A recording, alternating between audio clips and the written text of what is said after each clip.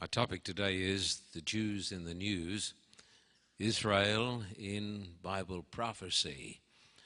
Before we talk about this today, Beverly is going to come and talk to you about what the devil doesn't want you to know about growing up. Would you please welcome her today?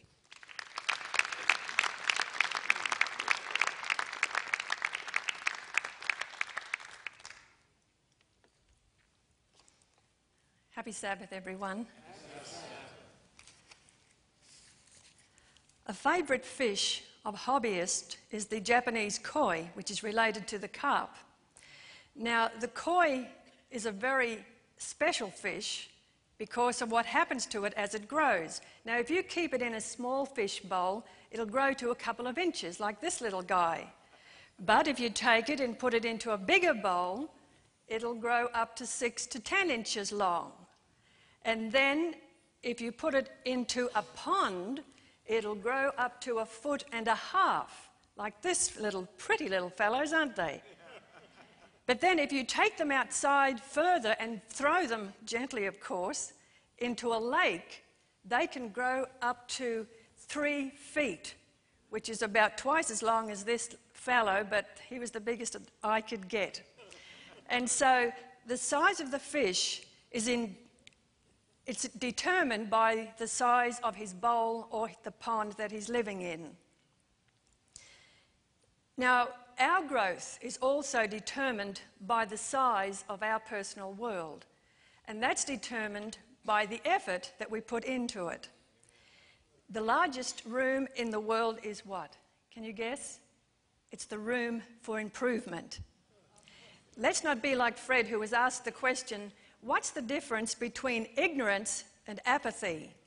Fred's answer was, I don't know and I don't care. Young people and boys and girls, God gave us a great gift when He gave us the ability to think and to learn.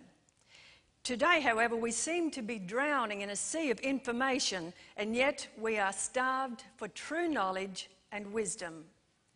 Professor Herb Dordick of USC said to his students, as we start out on life's journey, we need to have a strategy to separate the noise and the clutter from that which is useful and valuable. And that's important, isn't it? We don't want to end up like the business person who lamented, I feel like I know more and more about less and less.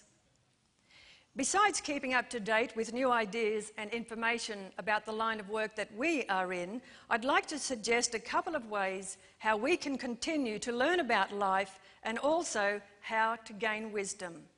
Firstly, read good books about the lives of great men and women.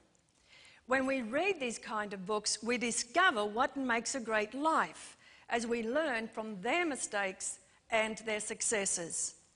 Many have found this enjoyable and very rewarding because life isn't long enough to learn all of the lessons by ourselves.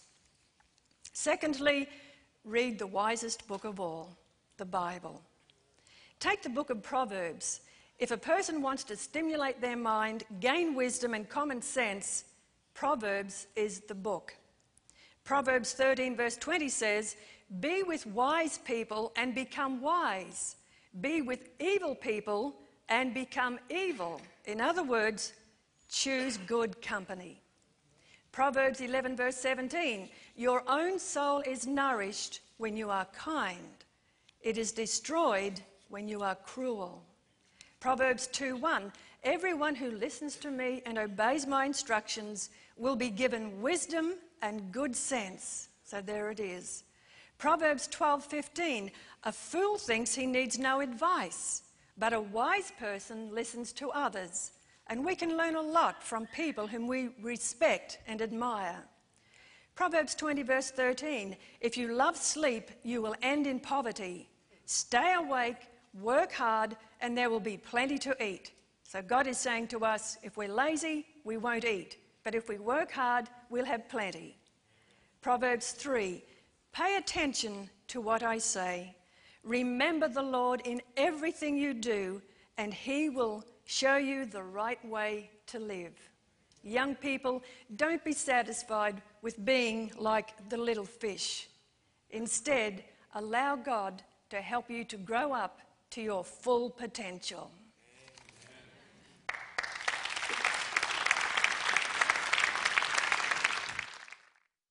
Our topic today is the Jews in the news, Israel in Bible prophecy.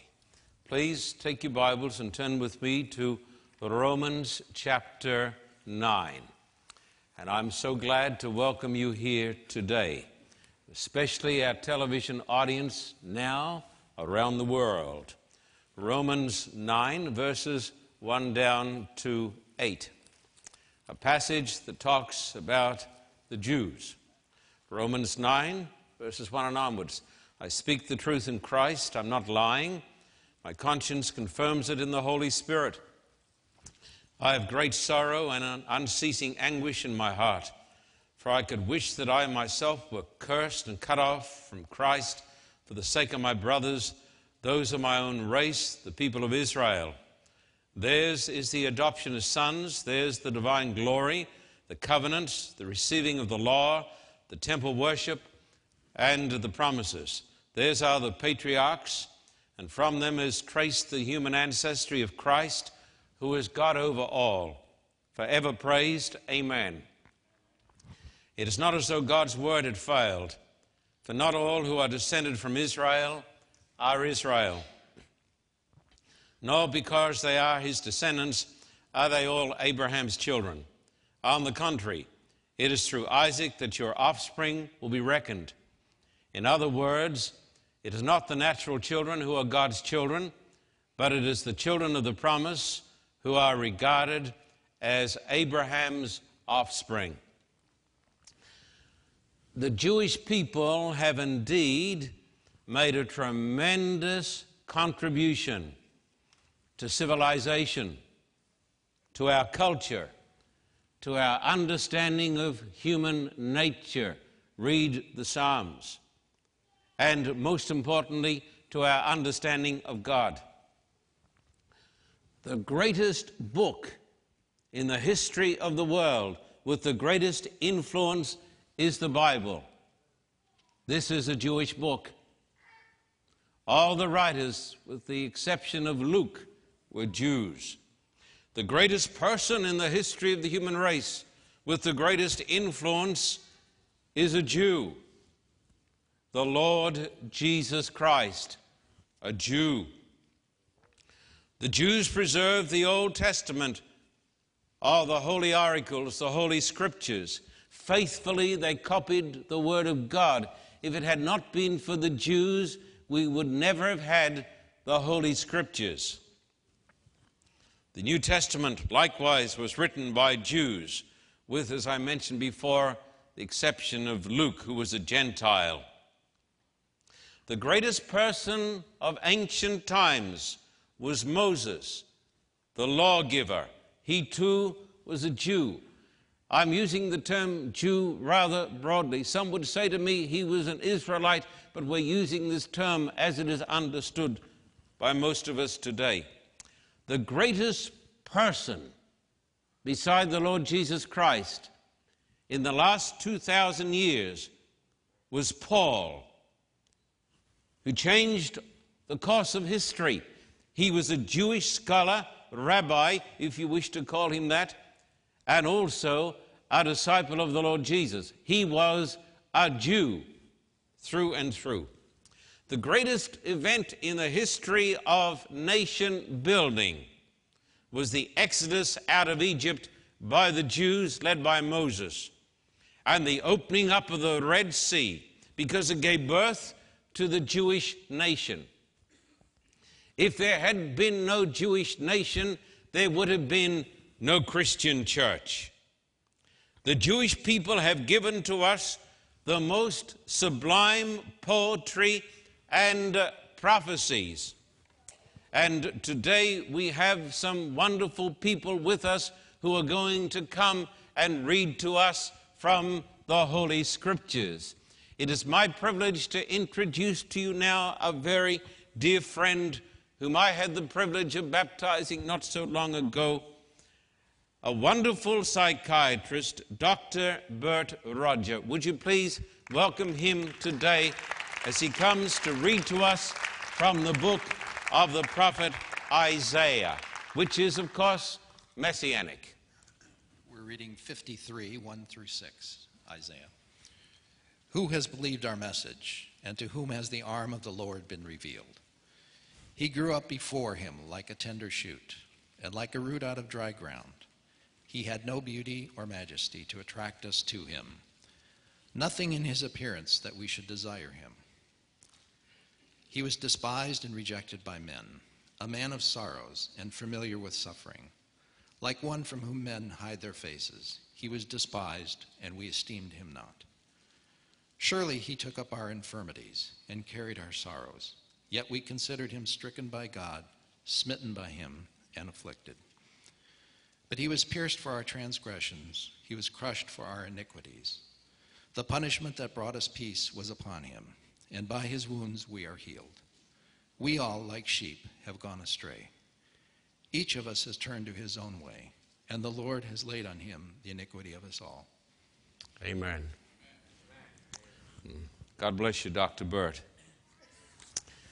And now, my dear friend Blake Wexler, a Los Angeles businessman, is going to come and read to you from the prophet Isaiah, chapter 9, and verses 5 to 7. This also is messianic. For to us a child is born, to us a son is given, and the government will be on his shoulders. And he will be called Wonderful Counselor, Mighty God, Everlasting Father, Prince of Peace. Of the increase of his government and peace there will be no end. He will reign on David's throne and over his kingdom, establishing and upholding it with justice and righteousness, from the time on and forever.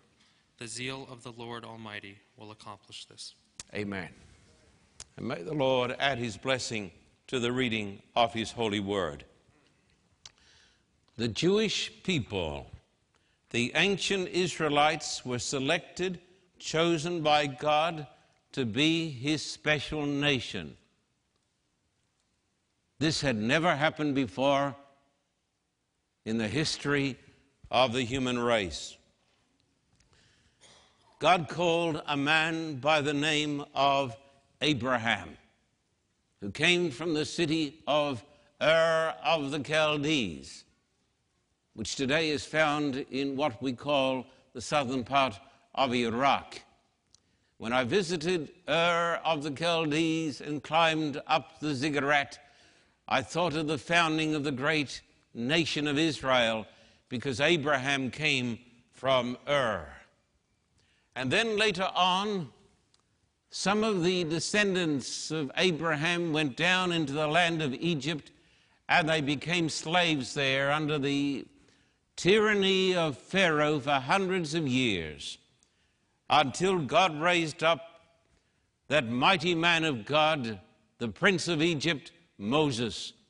And Moses led the children of Israel out of the land of Egypt and clear through the Red Sea. And then Moses received from the hand of God the Father Almighty the Ten Commandments. The children of Israel knew their triumphs and their defeats. They had their revivals and they had their apostasies. Because of their apostasies, they will tell you, they were sent by the hand of God into captivity. They became the servants of Nebuchadnezzar. But all through their long history, they were sustained by the promise of the coming of the Messiah. This was their guiding star, that one day the anointed one, the Messiah, would come. Daniel chapter 9 and verse 24 and onwards. I want you to notice this great prophecy. 77 or 70 weeks are decreed or determined for your people and your holy city, Jerusalem, to finish transgression, to put an end to sin, to atone for wickedness, to bring in everlasting righteousness, to seal up vision and prophecy, and to anoint the most holy. Know and understand this: from the issuing of the decree to restore and rebuild Jerusalem until the Anointed One, the Messiah, comes, there will be 7 sevens and 62 sevens, or 483 years. It will be rebuilt with streets and a trench, but in times of trouble. After the 62 sevens, the Anointed One will be cut off and will have nothing. The people of the ruler who will come will destroy the city and the sanctuary. The end will come like a flood. War will continue until the end, and desolations have been decreed. He will confirm a covenant with many for 1 7.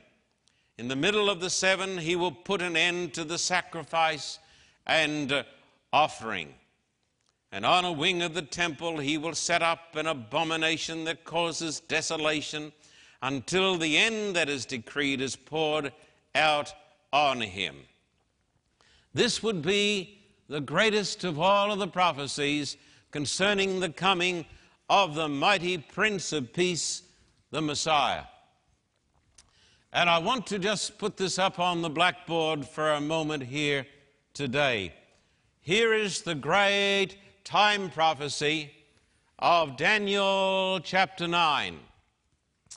And the prophet said about 500 BC that from the issuing of the decree to restore and rebuild Jerusalem, there would be a period of time. And that period of time would be 483 years. You can read it there in the text. It is plain. And the Bible says it starts in 457 BC, which was the decree to restore and build Jerusalem. And this was issued by the Persian king Artaxerxes Longimanus. There is something that you all must perceive and understand today. This is a part of the prophecy of the 70 weeks, because the Bible says 70 sevens are decreed upon your people and upon your holy city. And so the 70 weeks it makes up the great time period of the 490 years.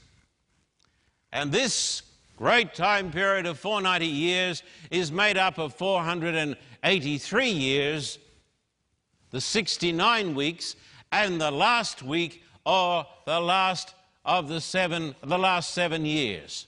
This is very important. I want you to notice today, as plainly as God can help us to notice, that God said 70 sevens are decreed for your people. And then in the next breath, the angel divides up the 490 years, the 70 sevens, into 483, and then you have the last week, or the last of the 7 years. And the Bible says, and this is of tremendous value and importance that we see this. The Bible says from this time here, there would be a period of 483 years until the coming of Messiah the Prince. And if you add 483 years onto 457, recognizing that there is no year zero, as you go from BC to AD, this brings you through to the year 27 AD. The Bible made the amazing prediction that Messiah, the Prince, the hope of Israel, would come to his own in the year 27 AD. And then the Bible goes on to say that the Messiah would confirm the covenant for the last of the 7 years. But the Bible says in the midst of the week, right in the midst of the week that brings you through to 31 AD, the Bible says that the Messiah would bring an end to the burnt offerings and the sacrifices. Now, Jesus did this when he died for our sins on the cross. That's why today when we come to church, we don't bring burnt offerings to God. The sacrificial service finished legally when Jesus died in 31 AD. And then the great prophecy goes on to say that the people of the prince that shall come shall destroy the city and the sanctuary. And in the year 70 AD, the Roman soldiers under Titus destroyed the capital of Israel. And the prophecy goes on in the powerful words that wars are decreed until the end.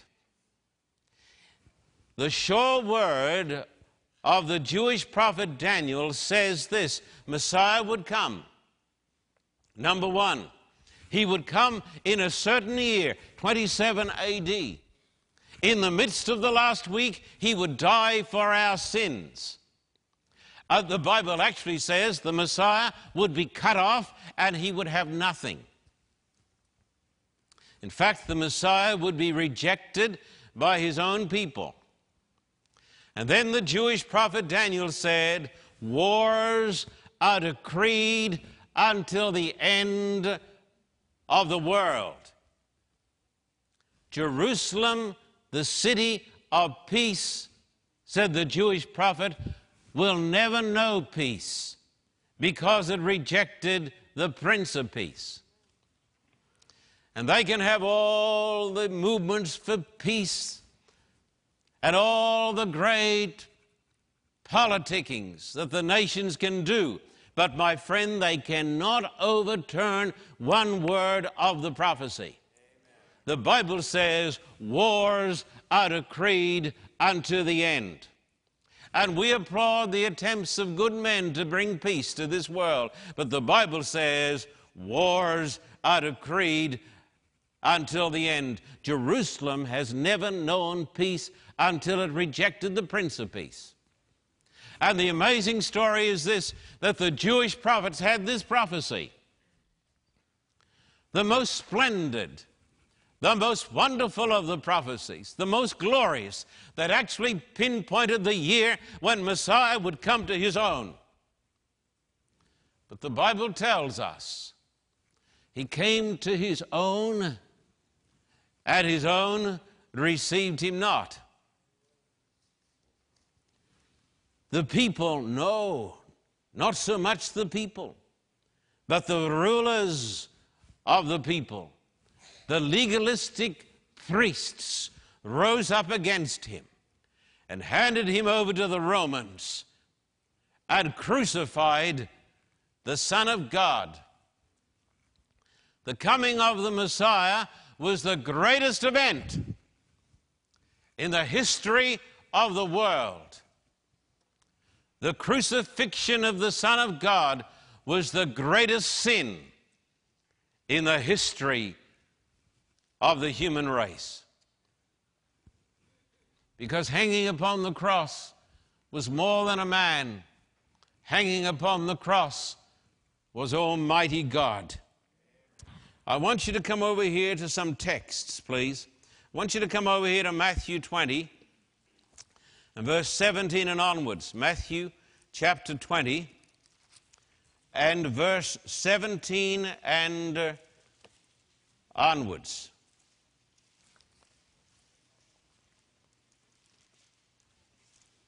Matthew 20, verse 17 and onwards. Now as Jesus was going up to Jerusalem, he took the 12 disciples aside and said to them, we are going up to Jerusalem, and the Son of Man will be betrayed to the chief priests and the teachers of the law. They will condemn him to death and will turn him over to the Gentiles to be mocked and flogged and crucified. On the third day, he will be raised to life. Now come to chapter 21 and verse 33 will do nicely. Verse 33. Listen to another parable, said our Lord. There was a landowner who planted a vineyard. He put a wall around it, dug a winepress in it, and built a watchtower. Then he rented the vineyard to some farmers and went away on a journey. When the harvest time approached, he sent his servants to the tenants to collect his fruit. The tenants seized his servants. They beat one, killed another, and stoned a third. Then he sent other servants to them more than the first time, and the tenants treated them the same way. Last of all, he sent his son to them. They will respect my son, he said. But when the tenants saw the son, they said to each other, this is the heir. Come, let's kill him and take his inheritance. So they took him and threw him out of the vineyard and killed him. Therefore, when the owner of the vineyard comes, what will he do to those tenants? He will bring those wretches to a wretched end, they replied, and he will rent the vineyard to other tenants, who will give him his share of the crop at harvest time. Jesus said to them, have you never read in the Scriptures, the stone the builders rejected has become the capstone. The Lord has done this, and it is marvelous in our eyes. Therefore, I tell you that the kingdom of God will be taken away from you and given to a people who will produce its fruit. He who falls on this stone will be broken to pieces, but he on whom it falls will be crushed. When the chief priests and the Pharisees heard Jesus' parables, they knew he was talking about them. Listen carefully. If you understand this, you'll understand what is happening today in the world. The greatest event in the world, greater than the Exodus, the birth of a nation, was the birth of the Lord Jesus Christ. And the greatest sin in the history of the world was the crucifixion of the Son of God. We cannot conceive of an act that was so evil, because Jesus was not a rabbi. Jesus was not a poor preacher like me. Jesus was not a sinner. He was the self-existing creator God without beginning and of endless days, who came down to this race to redeem his people. And the people of God, the greatest religionists in the world, took the Son of God and cast him out of the city of Jerusalem and passed him over to the Romans, who nailed him to the cross. And when that happened, the kingdom of God was taken from the Israel of the flesh and given to another nation that we shall discuss in a moment. Come with me to Luke 21. And Jesus, the greatest of the prophets, wrote these words. Luke 21, verse 20, when you see Jerusalem being surrounded by armies, you will know that its desolation is near. Then let those who are in Judea flee to the mountains. Let those in the city get out. Let those in the country not enter the city. For this is the time of punishment in fulfillment of all that has been written. How dreadful it'll be in those days for pregnant women and nursing mothers. There'll be great distress in the land and wrath against this people. They will fall by the sword and will be taken as prisoners to all the nations. Jerusalem will be trampled on by the Gentiles until the times of the Gentiles are fulfilled. There'll be signs in the sun, moon, and stars. On the earth, nations will be in anguish and perplexity at the roaring and the tossing of the seas. And then verse 27 says, at that time they will see the Son of Man coming in a cloud with power and great glory. Now listen carefully, because if you understand this, it'll be as though a veil has been taken from before your eyes, and you will see clearly.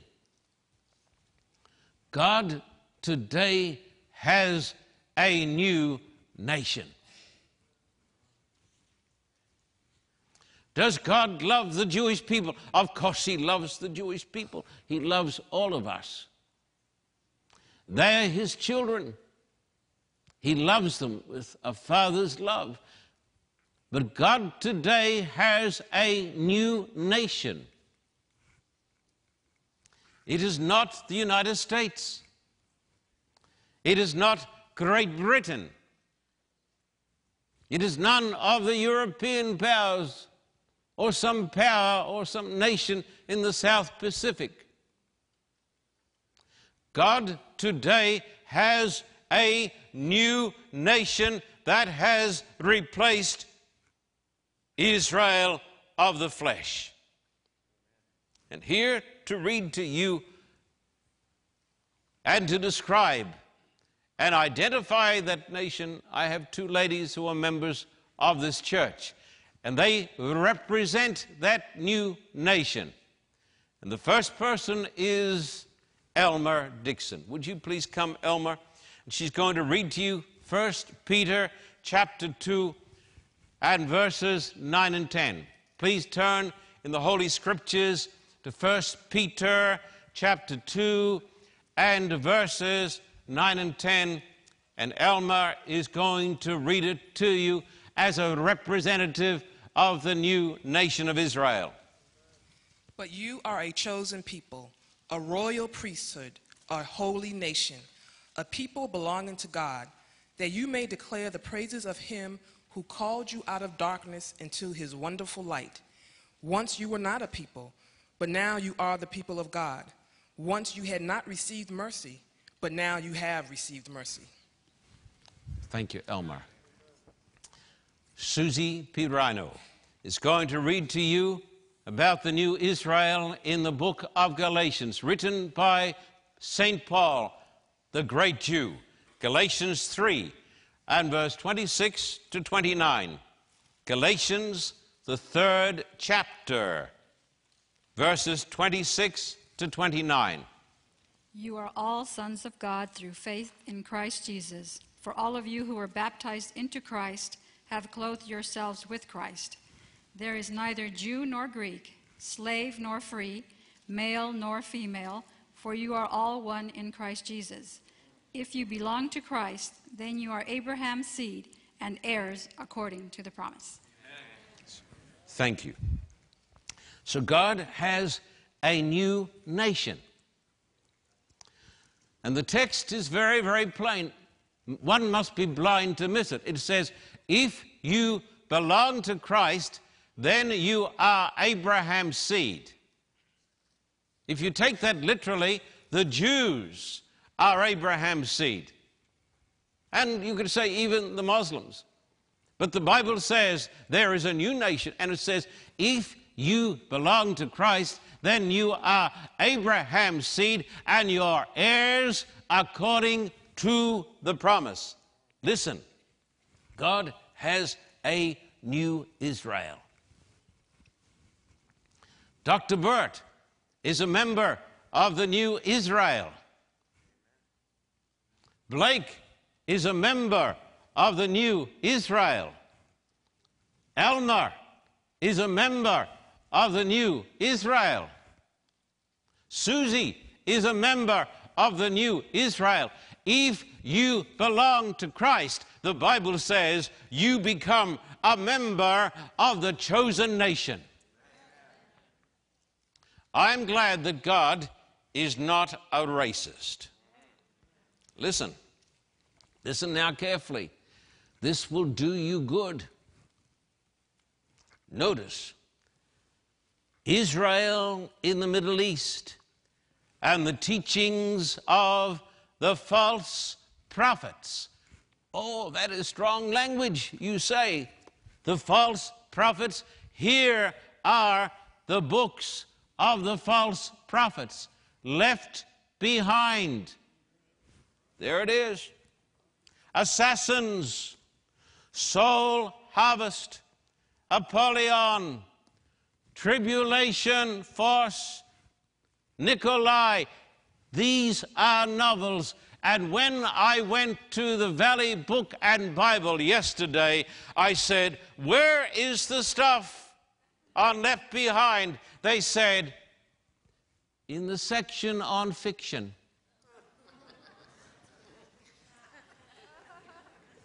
In the section on fiction, because it is fiction. But I said, sadly, this is where America goes to get her theology.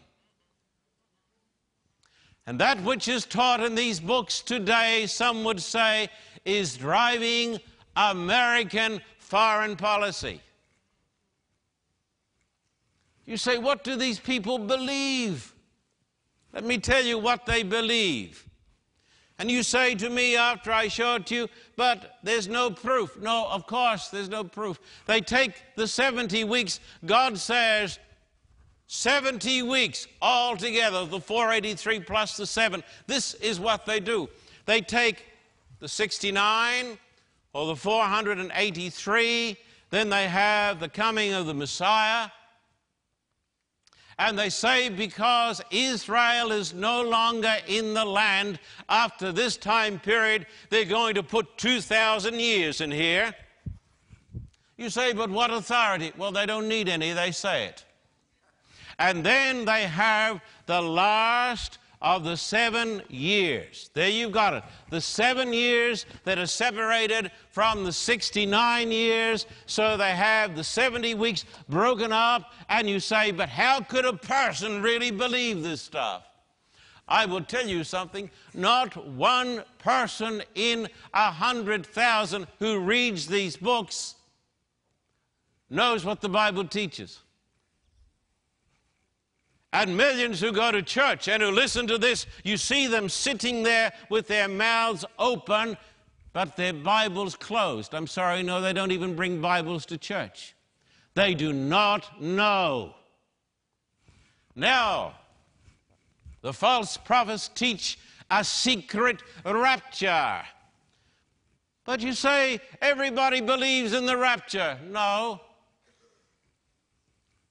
No person in the Bible believed it.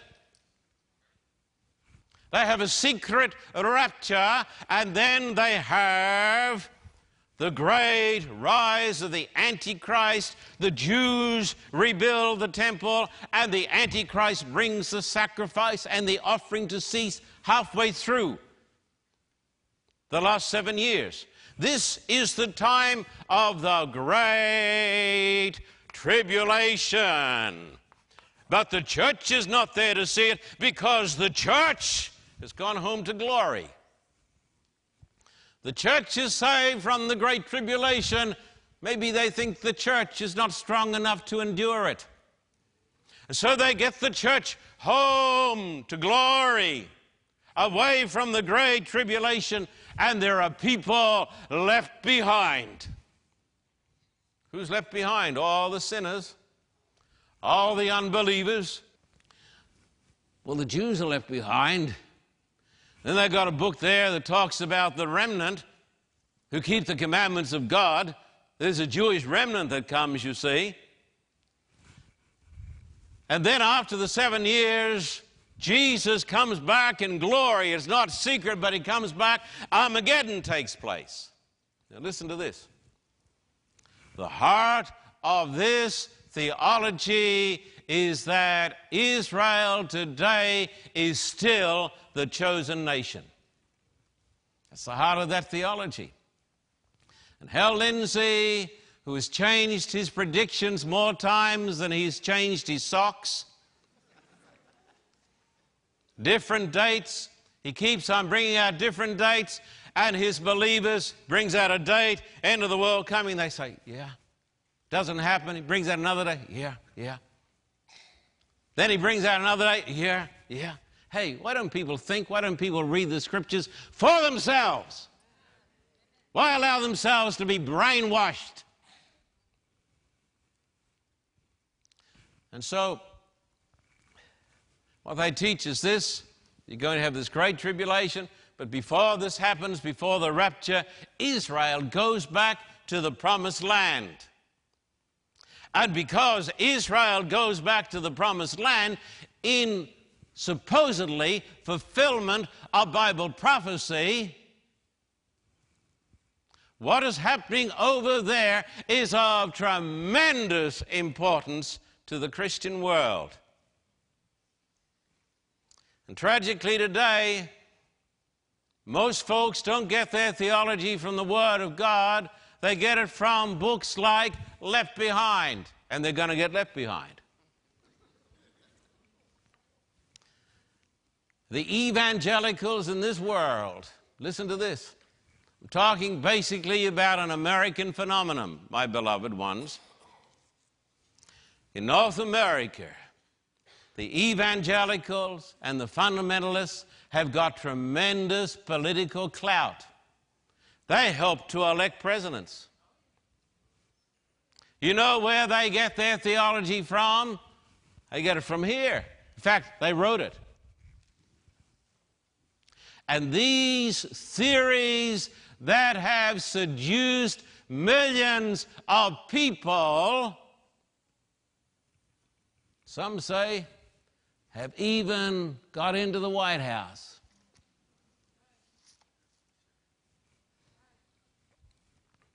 People say, are you sure about what you're saying? My friend, I am saying what the Bible teaches. There is not a whisper in the Bible about a secret rapture. People write to me when I say these things, they get real mad with me. You know why they get mad with me? Because they know they're wrong. They don't have a text in the Bible.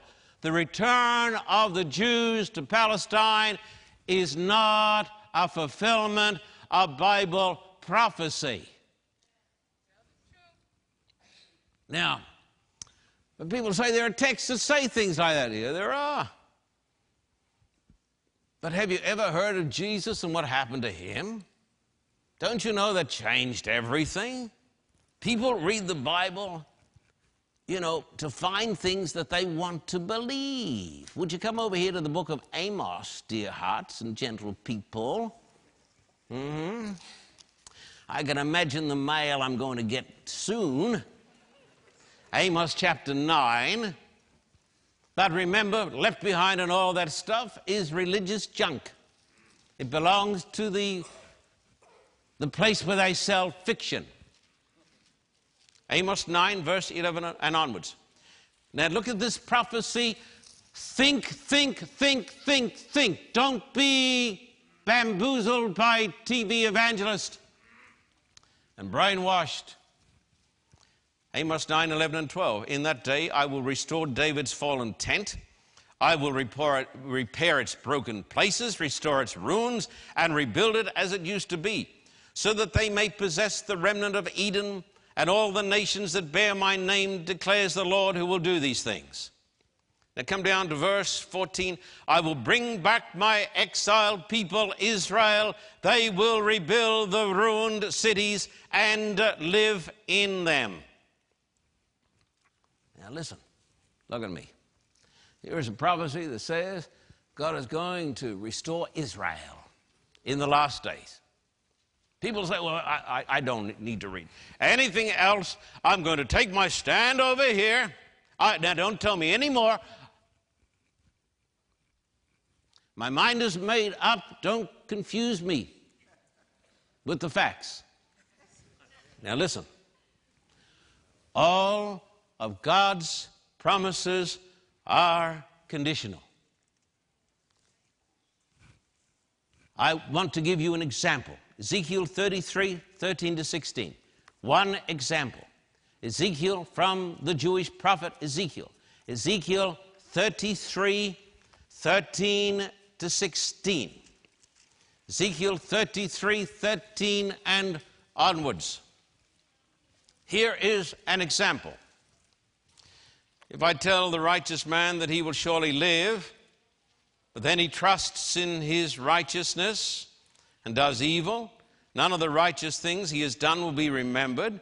He will die for the evil he has done. If I say to the wicked man, you will surely die. Is that a promise? Is that a prediction? Sounds like it to me. You will surely die. But if he then turns away from his sin and done what is just and right, if he gives back what he took in pledge for a loan, returns what he has stolen, follows the decrees that give life, and does no evil, he will surely live, he will not die. Now, look at me. God says, you're going to die. But then the Bible says if the man turns away, he won't die.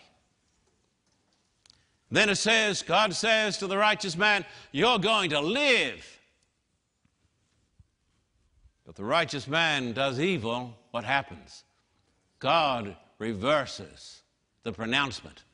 All of God's promises are conditional. Now listen to this. If you get this, you'll be so far ahead of the TV evangelists and the so-called theologians that you'll at least know where you're going. Listen carefully. The prophecies and the promises that were given to literal Israel were taken away from them and given to the new nation. All those great prophecies that talk about the restoration of Israel are going to be fulfilled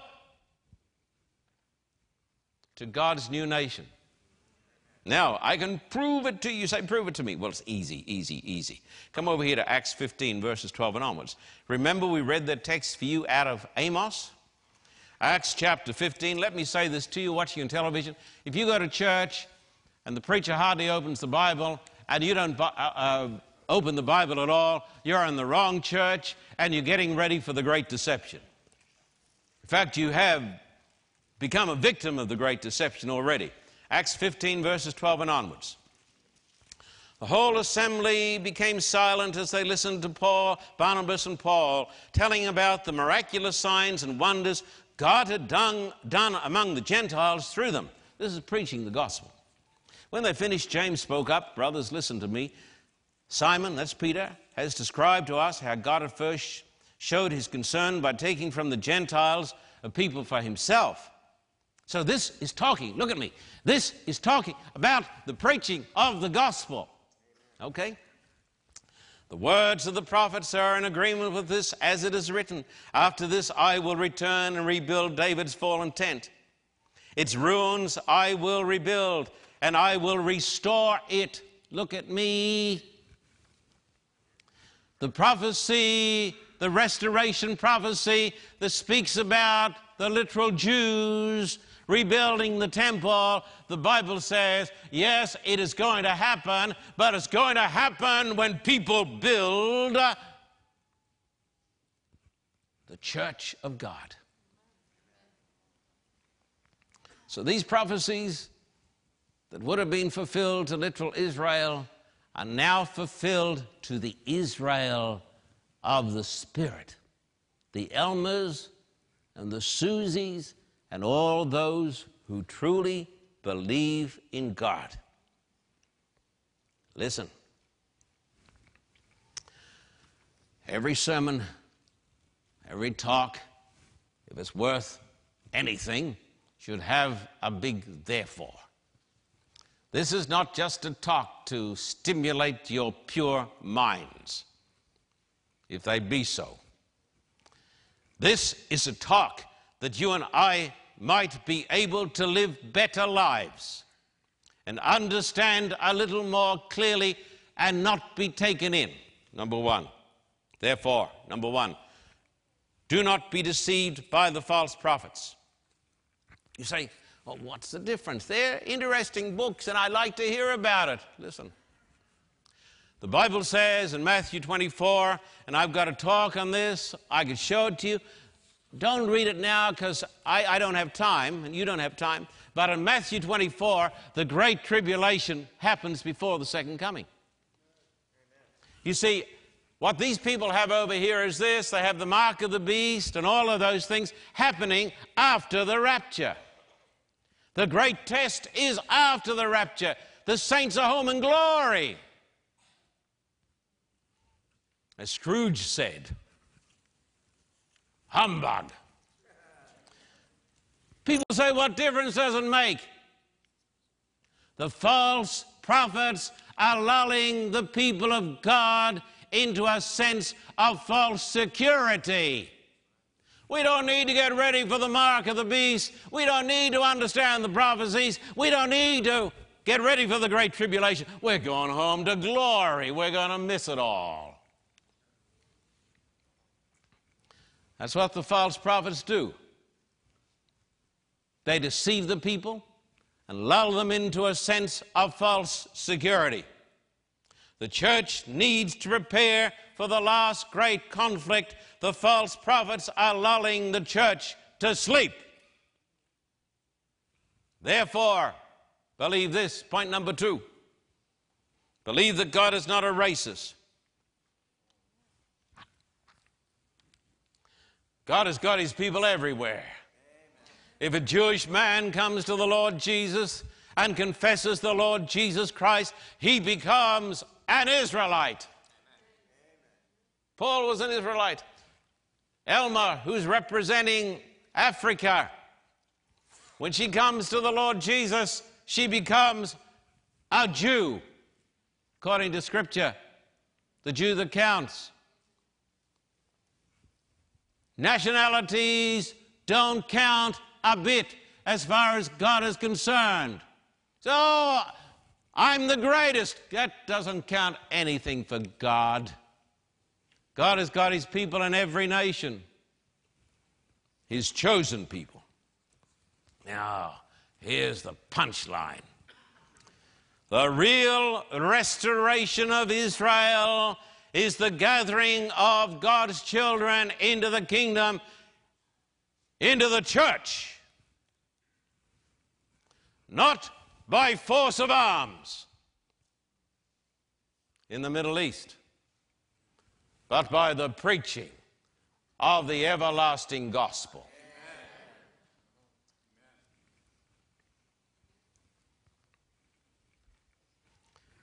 One other text, Romans 11:33 and onwards. After discussing Israel, Paul says this, Romans 11, verse 33 and onwards, oh, the depths of the riches of the wisdom and knowledge of God, how unsearchable his judgments and his paths beyond tracing out. Who has known the mind of the Lord? Who has been his counselor? Who has ever given to God that God should repay him? For from him and through him and to him are all things. To him be the glory forever. Amen.